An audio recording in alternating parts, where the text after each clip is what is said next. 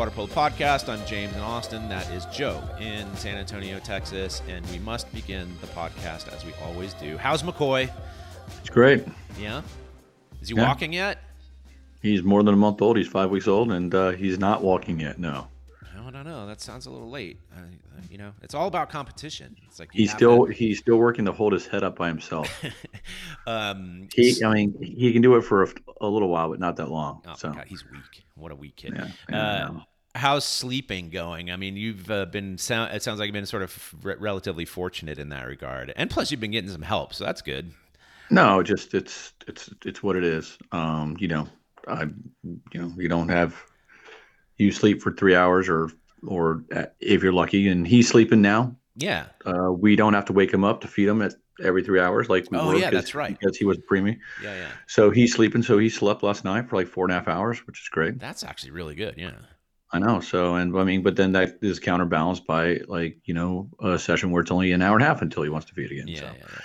So, but it's great. I mean, Steph is great, and McCoy is great. But let's get on to water polo. Hey, Joe, do you need sleep? Like, are you one of these guys? You seem like intense enough that you kind of don't even need sleep. Am I wrong about that? In this case, I don't really need sleep because you don't really even think about it right now. Right. But yes, I do like to sleep. I had way too many early morning workouts as a kid that I've learned to love sleep over the years. My club has a master swim program that swims from 6, and it's about a half an hour away from me, and I cannot motivate to get up that early because I swam in college, and I was like, I'm not doing this again. That sucked.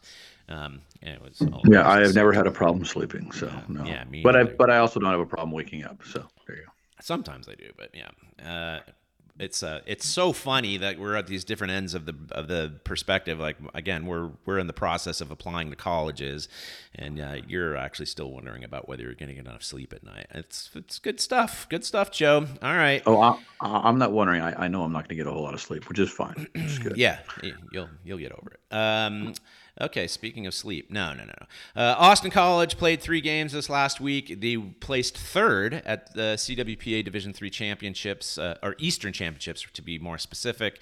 It was a 7-team tournament. I'm going to be talking with Mark Lawrence in 50 minutes, actually. I'm looking at the clock. Not that it matters to this podcast. But they beat Penn State Barron, the old nemesis, 20-6. They lost. They were close with Johns Hopkins, who ended up finishing 2nd. Is that right? Wait, did I get that right? Johns Hopkins won. They won, yeah. They won the tournament in overtime against our old friend Austin Ringheim. But Johns Hopkins was leading, 9-6, I think, against Austin College at halftime, and then kind of pulled away. It was a bit disappointing finish, but they beat Austin College 18-8. And then the third game, I'm looking forward to talking to Mark about this. The Austin College beat Washington and Jefferson 14-8, and then news came out that the game was going to be considered a forfeit because somebody on Washington Jefferson was ineligible. And it just reminded me, Joe, how is it that a player can be deemed ineligible? I mean, I was thinking in terms of academic probation, but it just seems strange, like in the midst of a season that some player would be deemed ineligible. You used to coach in college. Okay, yeah, 20 years ago. So, there's probably it's an eligibility thing. It's maybe they were suspended by the school. Right. Kind of maybe there was a red card incident or something where he played. Yeah. I don't know. I don't know specifics in that case. So I know. Just stay tuned to the interview with Mark Lawrence to find out. He won't know either. That'd be exciting. So placed 3rd in Easterns. I don't know what that means for their status as far as Division III championships. It seems to me that the top 2 would go from the East, so that they just came outside that, which is a little disappointing. But again, we will talk to Mark Lawrence about all of that coming up soon.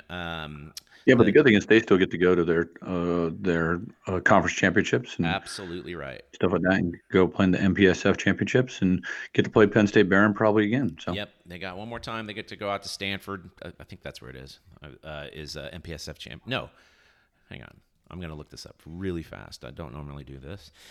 Yep, Stanford in Palo Alto play Penn State Barron on the 19th of November. It feels like a long break. Like their last game was on Sunday. That's the 24th of October. Their next game is the 19th of November. That's a little too bad that you couldn't fit some more competition in there. Well, we got to get more teams playing in Texas at some There point. you go. Come on, Joe, get on that, will you? Have you even thought about that? Jeez, get to work. Never. Yeah, never. ODP's last weekend last year we had to start calling them clinics. And so I have that in my brain now that it's a clinic, but it's not. It was a camp, right? I mean, I think it's fair to call that a camp. Sure. They had it up in North Texas. It featured national team coach Andrew Silva, who's now the director of aquatics, I think, at Sarah High School. I know that because my old team used to play there. We used to get beat there soundly. She's called Bernie, but Bernice Orwig, and she's has a new last name. Bernice as well. O'Connor. O'Connor, right? But it's funny because I see her on the coaching roster, and it just says Bernie. It's like, oh, who's that? And then you think, oh, she's the extraordinarily good former goalkeeper for the U.S. national team, and it's Bernice, but they call her Bernie. So, two very good coaches, and also, what was it, like over 100 kids? Yeah, I think it was 105 or 106 kids. A success. So that wraps up the selection part of ODP for the season. Of the camps, and then the selections will come out in the next week or two, and then the kids will have a training camp over Thanksgiving weekend. I think they'll have a training camp the first weekend of January, and then they'll go to Utah. So. I have to look at that on the calendar. Going to Utah, that is a really fun trip. And that was one of the real bummers about last year is not being able to travel, even though it was great to have competition in Texas. But these teams from the Southwest Zone will pick up and go to Utah and play against regions that are typically don't include anybody from California, which is really fun. And then after that, the final rosters will be selected and then off to national championships, which is, again, a great tournament in California. And I've got some kids who I think are going to make those rosters, so I'm very pleased by that. Anything else about ODP? I mean, did you go? No, you didn't go up there. No, I did not go. Yeah, okay. But I heard it was great things and a ton of coaches out there, and I believe it's this whole kind of the ODP season has been a great success. Every single camp has been sold out. To the point wherever there was a ton of people that were reaching out and saying, "Oh, I can't get in. I can't get in." So wait list. So next year, get on board and sign up as quickly as you can. So. Yeah. We got to talk to Cullen. You want to do that? We'll do a little inside baseball here. You want to talk to Cullen at some point about the ODP season? Yeah, okay. Because I'm talking to Mark, so we have to split up the duties here. Champions Cup in Indiana, that's also coming up soon. Thunder will be heading up there. Do tell. Yeah, it's going to be up at the University of Indiana in Bloomington. Great pool. And it's been there before. It's a national championship, so it's going to be it's a 14 under / 8th grade and younger event. So. Oh, it's that thing. Yeah, you have to be both, right? Got it. You have to be both, and kids that have played high school keep playing high school. You don't need to go back down to play with the 14. And then that same weekend, Thunder's also hosting the Texas Challenge Cup up in North Texas, which can be great. I think there's a ton of teams playing there. Then the following weekend, also in North Texas, you've got the Dallas Masters Fall Invite, which will be at SMU, which is a Masters tournament. It's a men's open and women's open divisions. That's being hosted by Pegasus. So that'll be good. We have lots of water polo coming up here. That's just at SMU, right? Or is it at multiple locations? That's just at SMU. Okay. Not a problem. That's a really nice pool. I know that they're what are they trying to do? Expand that pool to an outdoor one? Like they're going to be eventually building an outdoor pool that's right outside their back door, so it's going to be perpendicular to it. Yeah. To be able to fit in the space and that's provided, and then that'll open them up to be able to host a lot of different events. So. I finally got to see the outdoor pool that they built at UT, right next to the Texas Swim Center, and it's lovely. But the only issue is that there's water polo has no access to it at all, which is a bummer. But it is very beautiful. That's okay. Well, the swimmers can go out there while the water polo has access to the indoor pool. That's what you would hope. Yeah, that's what you would hope. I'll be at Texas Challenge Cup, and so will you. Yeah, I'll be coaching. I'll be on the pool deck. If you want to get a little smile and get and laugh at coaches, come out and watch me coach. Are you bringing McCoy? I'm bringing McCoy, not the whole time, but yes, he will be introduced to some people on the pool deck. So he and I need to meet. Yep, I expect that. So I'm bringing a group from San Antonio called the Alma Area Water Polo, and we're bringing a 12 and under group and a 14 under group. Yeah, they went to Octopola Fest too. So yeah, And also to welcome the Texas kind of shootout. So oh yeah, that's right. Very yeah, good. and we finally have the kids that are not wearing that were wearing board shorts at Welcome to Texas Shootout. They're Hmm. no longer wearing board Is that shorts. right? You They're got them to they're stop. they're they're they're down to speedos. Nice They work. asked about are there water polo jammers, and I said no. No, no, that is a hazard. I mean, I have kids who still insist that they wear jammers. I'm like, okay, we're gonna have Aquatex designed jammers, but they don't offer the same kind of protection. It was funny. I had a kid the other day just talking to me like, the guy keeps grabbing me, and my suit is like. I'm like, okay, this is why we talk about getting a water polo suit. But anyway, Well, and then I love asking the kids. I go, so is it easier to swim up and on the pool with this speedo on, and as opposed to board shorts? You go, yes, coach. yeah, but Because we were fashion asking thing. them to do it for a long time, but it's like the kids once they go to the speedo, they don't go back. So Yeah, that's exactly right. It's they learn to overcome their challenges. All that'll be right, fun. yeah. Anything else on the calendar? No, you got something like out in December. You got the Cowtown Stampede. You also got the holiday camps that are coming up. I forgot So about that. coaches Yeah. are going to be nominating kids for that, and I think there's a few other things that are going on here or there. We got the Dare to Dream that's going to be in January, and then down the line next summer, this is a little tease. We're not going to talk a whole lot about it now, but there's going to be session 3 back in Texas for National Junior Olympics. National Junior Olympics back in Texas. That's very, very good Still news. teams from Texas are going to still they're going to get to qualify for session 1 and session 2. Yep. That's different than the past summer, but we're going to bring session 3 back to Texas. So. I know that we can't talk about a lot, but I think it's really important to state that what you just did, which is Texas teams can most definitely go to sessions 1 or 2 or 2, and that California teams can go to session 3 in Texas. Correct. So Correct. It's gonna be a lot of fun. that is awesome. And the details need to be ironed out, but it really offers Texas teams, I think, a lot of opportunity to play. So I was very stoked to hear that. I can't wait to talk about the details once they come out. It's going to be wild, right? Like, I mean, Yeah, I mean, we should be getting out the details here over the next couple months. But yeah, I mean, it's just we're doing this with a much longer runway than we did last summer. So yeah, absolutely. It's just we're going to try to give everybody that wants to participate in JOs the opportunity to play at JOs. Next year is going to be amazing. Like the next calendar year, 2 high school seasons. Once again, JOs in California.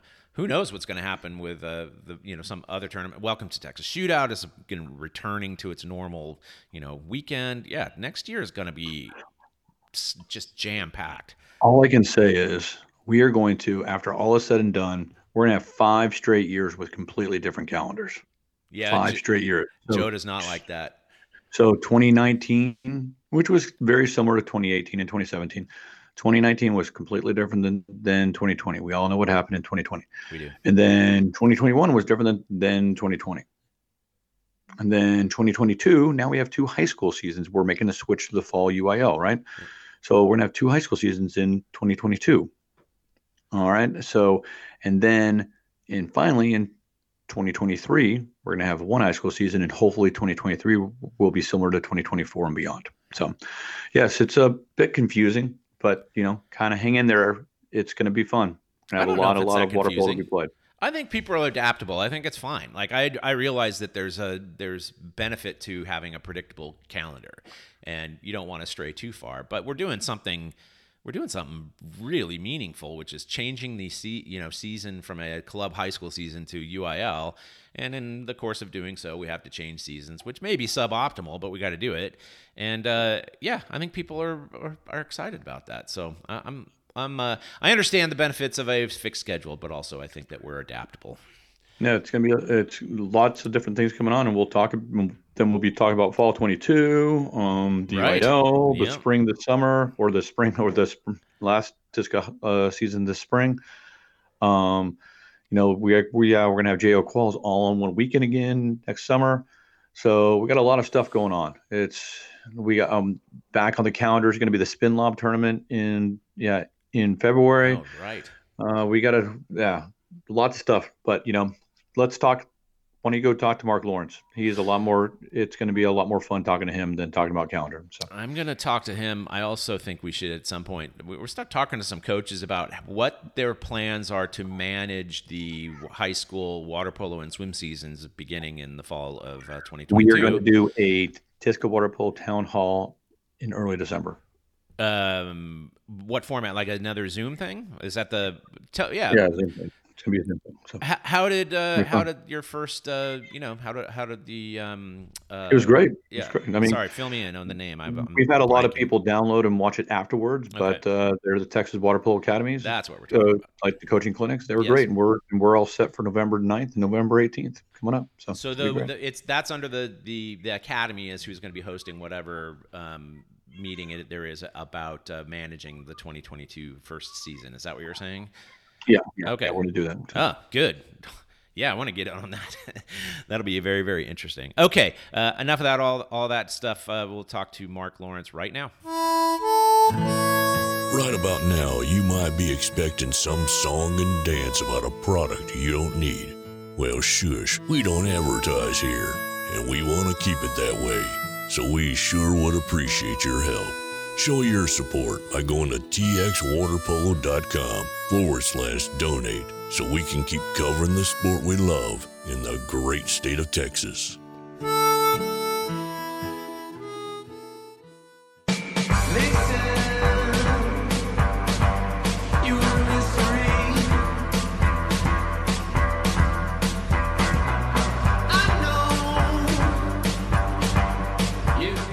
Hey, this is Max Irving from the U.S. Men's Senior National Team, and to get all things Texas Water Polo, I'm listening to the TX Water Polo podcast. They just returned with a third-place finish at Division III Easterns in Connecticut. It's Mark Lawrence, head coach of our Austin College Kangaroos. How are you, Mark?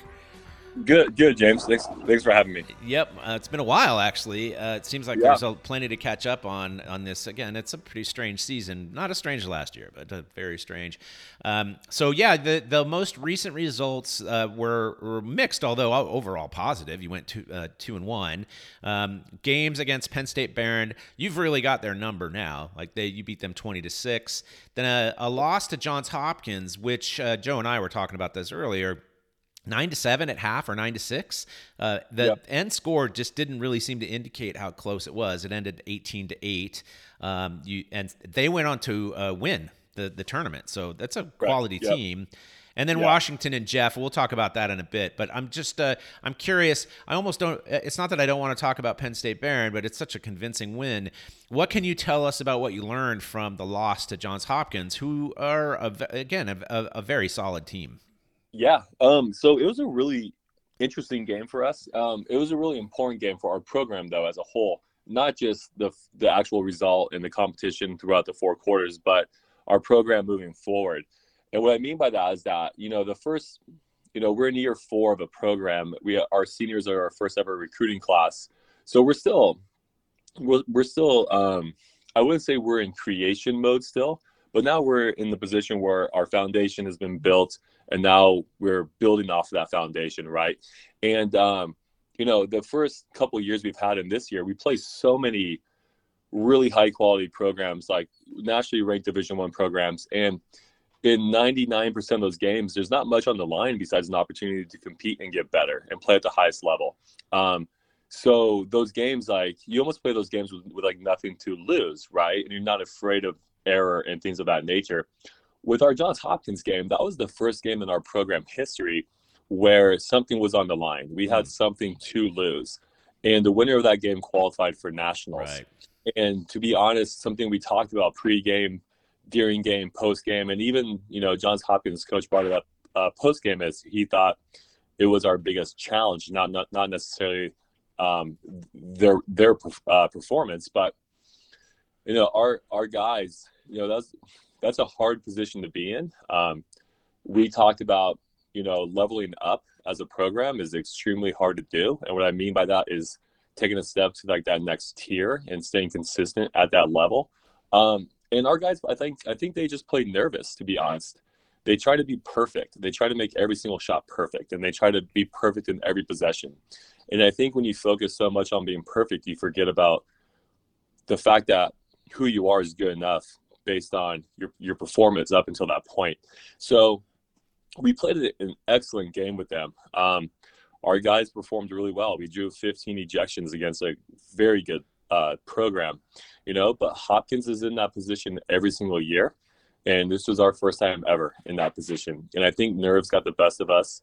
I think in different moments, like I said, we try to be too perfect and make the perfect shot or rush an opportunity on 6-on-5. And, speaking with their coach and our guys afterwards, I felt, and Johns Hopkins also felt, that was a 4-quarter dogfight and the score was not reflective. We just missed opportunities on our 6-on-5s. And I think being inexperienced against a high quality team in a game with everything on the line really showed. But it's something that we recognize, we've talked about, the guys understand, and we're going to learn from, and it's only going to make us better as we move into the future, because we're no longer going to have that kind of shell shock moment of, oh my God, we have something here on the line. In the past, it's been us versus Penn State Barron in our rivalry, which has been fantastic. And besides that, it's just been nothing to lose kind of games, right? So, it's a moment where you learn mentally more so than physically. But, physically, I thought we were right there with them. So, well, I'm wondering what I talked to Adam Krikorian about this thing, because multiple players on that team that won a gold medal said that they were incredibly nervous, that it actually their performance suffered as a result, and then they lost to Hungary. And so you're describing something that's similar, and I'm curious, not only in the fact that you said that it's something that they no longer have to be shell-shocked for future games, but maybe they will be shell-shocked in future games, but they won't have the same sort of reaction. And I'm wondering what your role is in that, and whether you basically have to demonstrate by your own behaviors what it's like to be, I don't know, calm under pressure or something like that. Yeah, 100%. And, that's an area where as a coach, we're learning also, our demeanor during that game was never panic or anything. It was always like, do your job within your specific possession. Finish every possession. Don't get 70% through and then make a bad pass or have an offensive foul or try and bar it in versus just hit the net, right? And so these are things that we were talking about, and I think it's just natural. Like, our seniors lost their entire junior year because of COVID, so they don't have a 4-year experience so far as high level games go, and just go down age wise, and it's worse and worse. So it was a new experience and a new opportunity, and I think the guys, they were crushed, but they also understood where the error was and how to build upon it. And I think from a coach's point of view, you just keep putting the team in those positions, and you keep having those discussions of what that moment feels like and how you overcome it and what is important to understand. And, in retrospect, our women's team had that experience as their very first year. They made the conference championship, and they lost that year in the conference championship game to a very good McAllister team that was full of juniors and seniors, and, seniors and juniors that had won multiple conference championships up until. And our women at that moment gave in to nerves and things of that nature, but they grew from it, obviously, with their success from then. Nothing within conference is new or as scary, I guess, of a moment. And this was our guys' first opportunity, just like it was theirs in their first year. So it's something you embrace. It's a part of that, trying to become a great program. Like you have to face that moment at some point. And, Hopkins is a very, very good team and a very well-coached team, and you don't want to waste opportunities against a team like that. So, and they've also had, like you're suggesting, they've been in this position for over 20 years. Like that, as a culture, they've been in that same situation. Whereas again, it's essentially the Kangaroos' first chance to go to a national championship. So yeah, different culture altogether. Do you find it hard? And this might actually be a little confessional on my part. It is really hard when your team is not playing terribly well to not want to get angry or to start beating yourself up. And so it can be hard to have, it feels sometimes like a calm demeanor might be the right thing to do, but it's not very satisfying.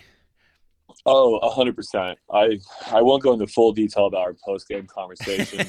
I made fun of myself in the moment because I wanted to be this angry alpha male and just come down on them. But, as a coach, you recognize in that moment that's not what was beneficial. What was beneficial was talking through what happened and how it happened. And, and if you take our 6-on-5s out of it, I don't have the exact percentage in front of us, but like if you take away our 6-on-5s and you just say we scored 50% of those, then it's a totally different game. Right. It's a completely different game in the fourth quarter to our benefit. Because if you look at like the 6-on-6 aspect of that game, 6-on-6 half court, both sides, counterattack, offense and defense, like we played exceptionally well. So it wasn't as if it was a terrible game overall. It was just different aspects we struggled in and different aspects we did really well in. And, you got to put all those things into perspective. And it was really kind of, we reflected on our Air Force weekend. We went to Air Force and we played against Air Force in our first game insanely well. We were down by 1 in mid-fourth quarter. We joined a 5-mirror penalty. They got 2 late 6-on-5s to kind of separate by 2 or 3 goals. But we played them insanely well. And then we played against the Santa Clara team immediately or later on that night, right, who was fresh, coming off a very disappointing loss. And they essentially brought swim caps and swim goggles and made us swim for 4 quarters after we were exhausted at altitude after playing very well. So we talked about how we approach the game after a loss like that as well. Like, do we want to punish the next team, or do we want to kind of get stuck in the mud and feel sorry for ourselves? And how we approach the next game is how we're going to develop this culture for the next 2 or 3 years. And and the guys did exceptionally well with that. So. Seemed to show it in Connecticut as well, which is where this Division III Easterns was, because you recovered from that loss to Johns Hopkins that was surely disappointing with a convincing win over Washington and Jeff. I don't think that was a huge surprise. I am curious, though, however, there's a bit of confusion about it. Like, you won 14-8, but they apparently played an ineligible player, therefore it was deemed a forfeit. What's the story behind that? So I don't want to get in trouble with the conference. It's I think the people in the conference, I think, were a little bit confused because there's an NCAA rule that if there's a brutality that athlete has to serve a one game suspension, which he did. He did not play in the semis against MIT, which could have made that game significantly different because it's a very talented young man who's involved. And then he played against us in the third place game after serving that 1 game suspension. Okay. So they followed the NCAA's rules correctly. Now there's a CWPA rule that says if it's a brutality against a conference opponent within a conference game or a conference opponent within a invitational, then it's a 2-game suspension. I think there was just some confusion because there were 2 brutalities from the same player, and one was in our game, one was in the first game.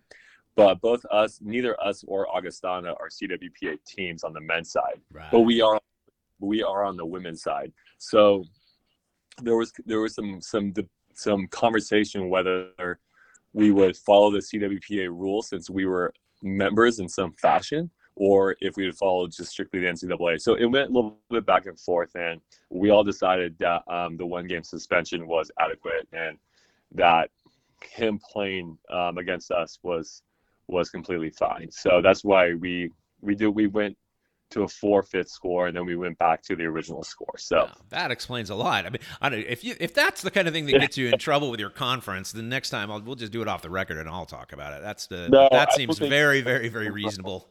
I don't think it gets so. Yeah, there was just I was just kind of being sarcastic. No, but it was there was just confusion on if there's a 1 or 2 game suspension based on our affiliation from the women's side with the conference. Because we are a CWPA school in the grand scheme of it, but on the men's side, we're obviously not. So just kind of like, the admins and the coaches came together and gave their perspectives and figured out how we wanted to proceed with it. So got it. You have a bit of a break here now. It's your last game was on the 24th of October, and your next game's 19th of November. Now, that's an exciting trip. You get to go play at Stanford. It's the best venue in the country, in my opinion. I don't know if there's a huge amount of dispute about that.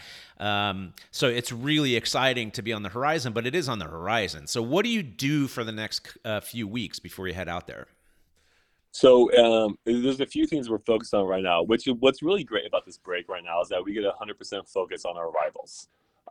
So we have a pretty big target on Penn State Barron right now because they are our rivals. And when it's all said and done, this is the most important weekend of our season coming up.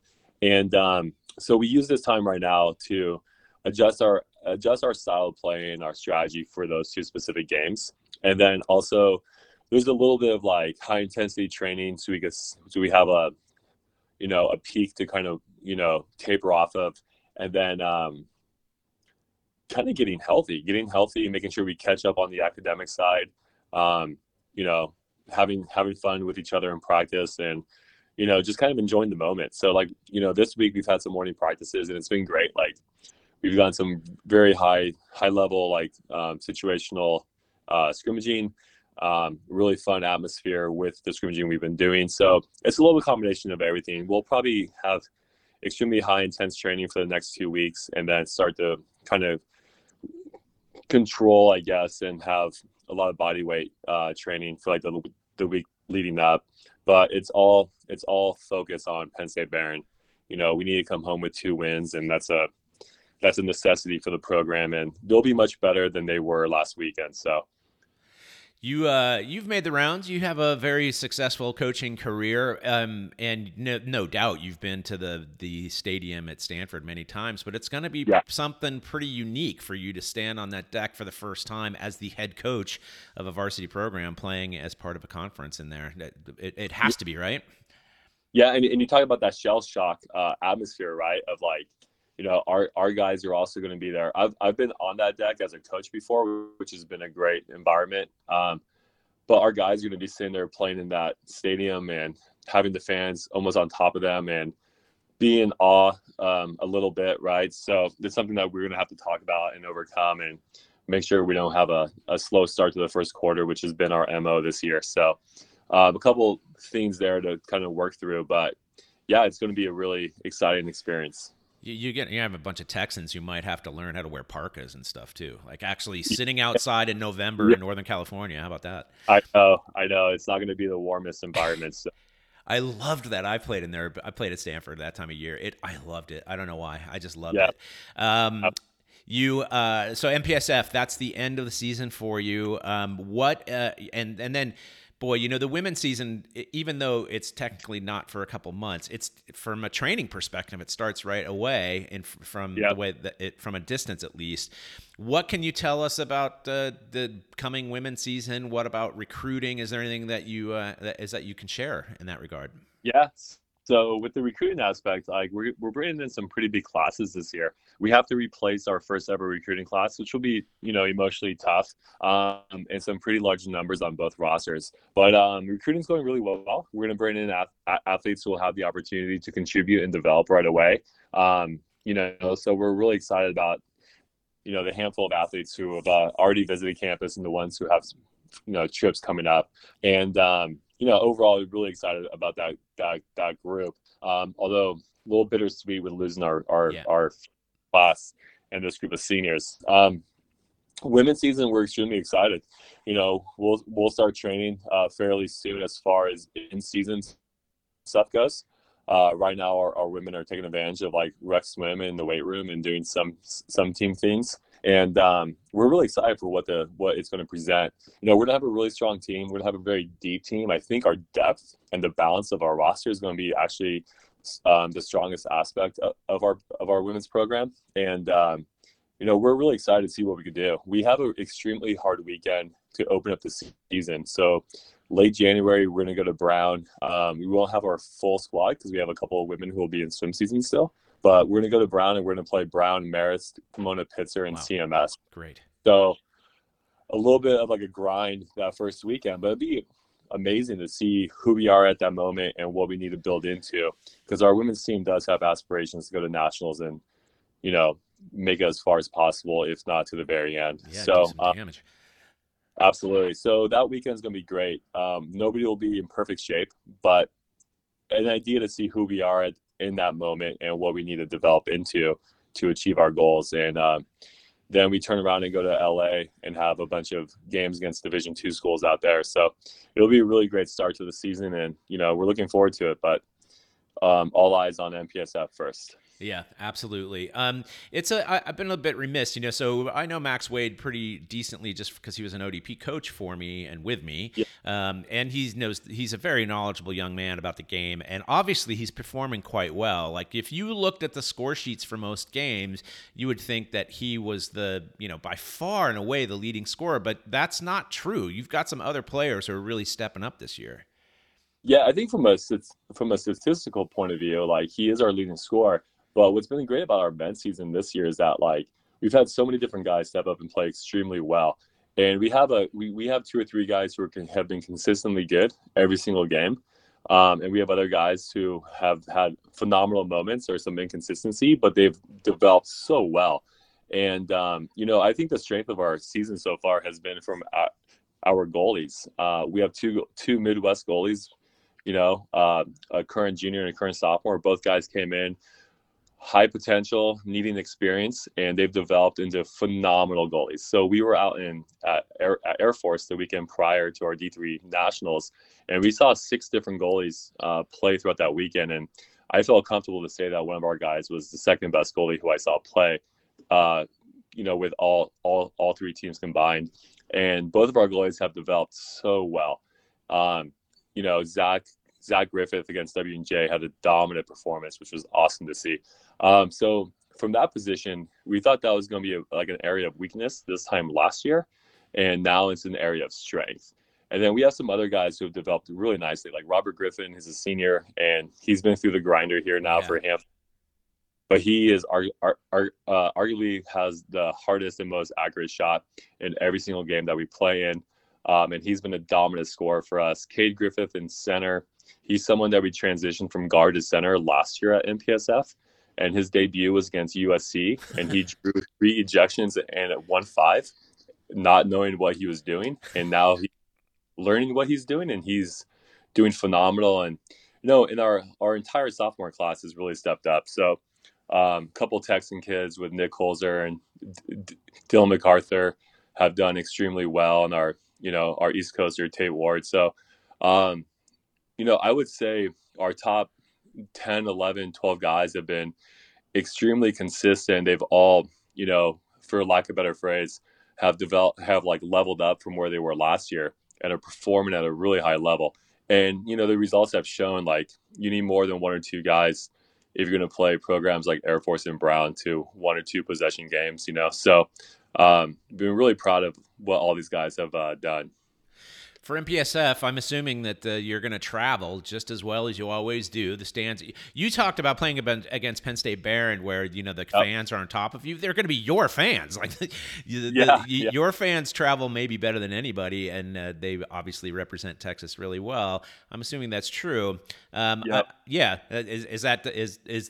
What do you know about those plans? I mean, because it's not a formal process, right? It's parents basically getting together to communicate about what they plan to do. Yeah, it's funny. We're joking at Air Force. We played that game, Air Force at Air Force, and then we had more fans in the crowd. And it's like the standard every single time we play, women or men both. We seem to have more fans in the stands, and even if we're playing against that, because most of these weekends are like invitationals, but even if we're playing against a home team at their pool, we tend to have more fans, and it's something we joke around about, but we take great pride in.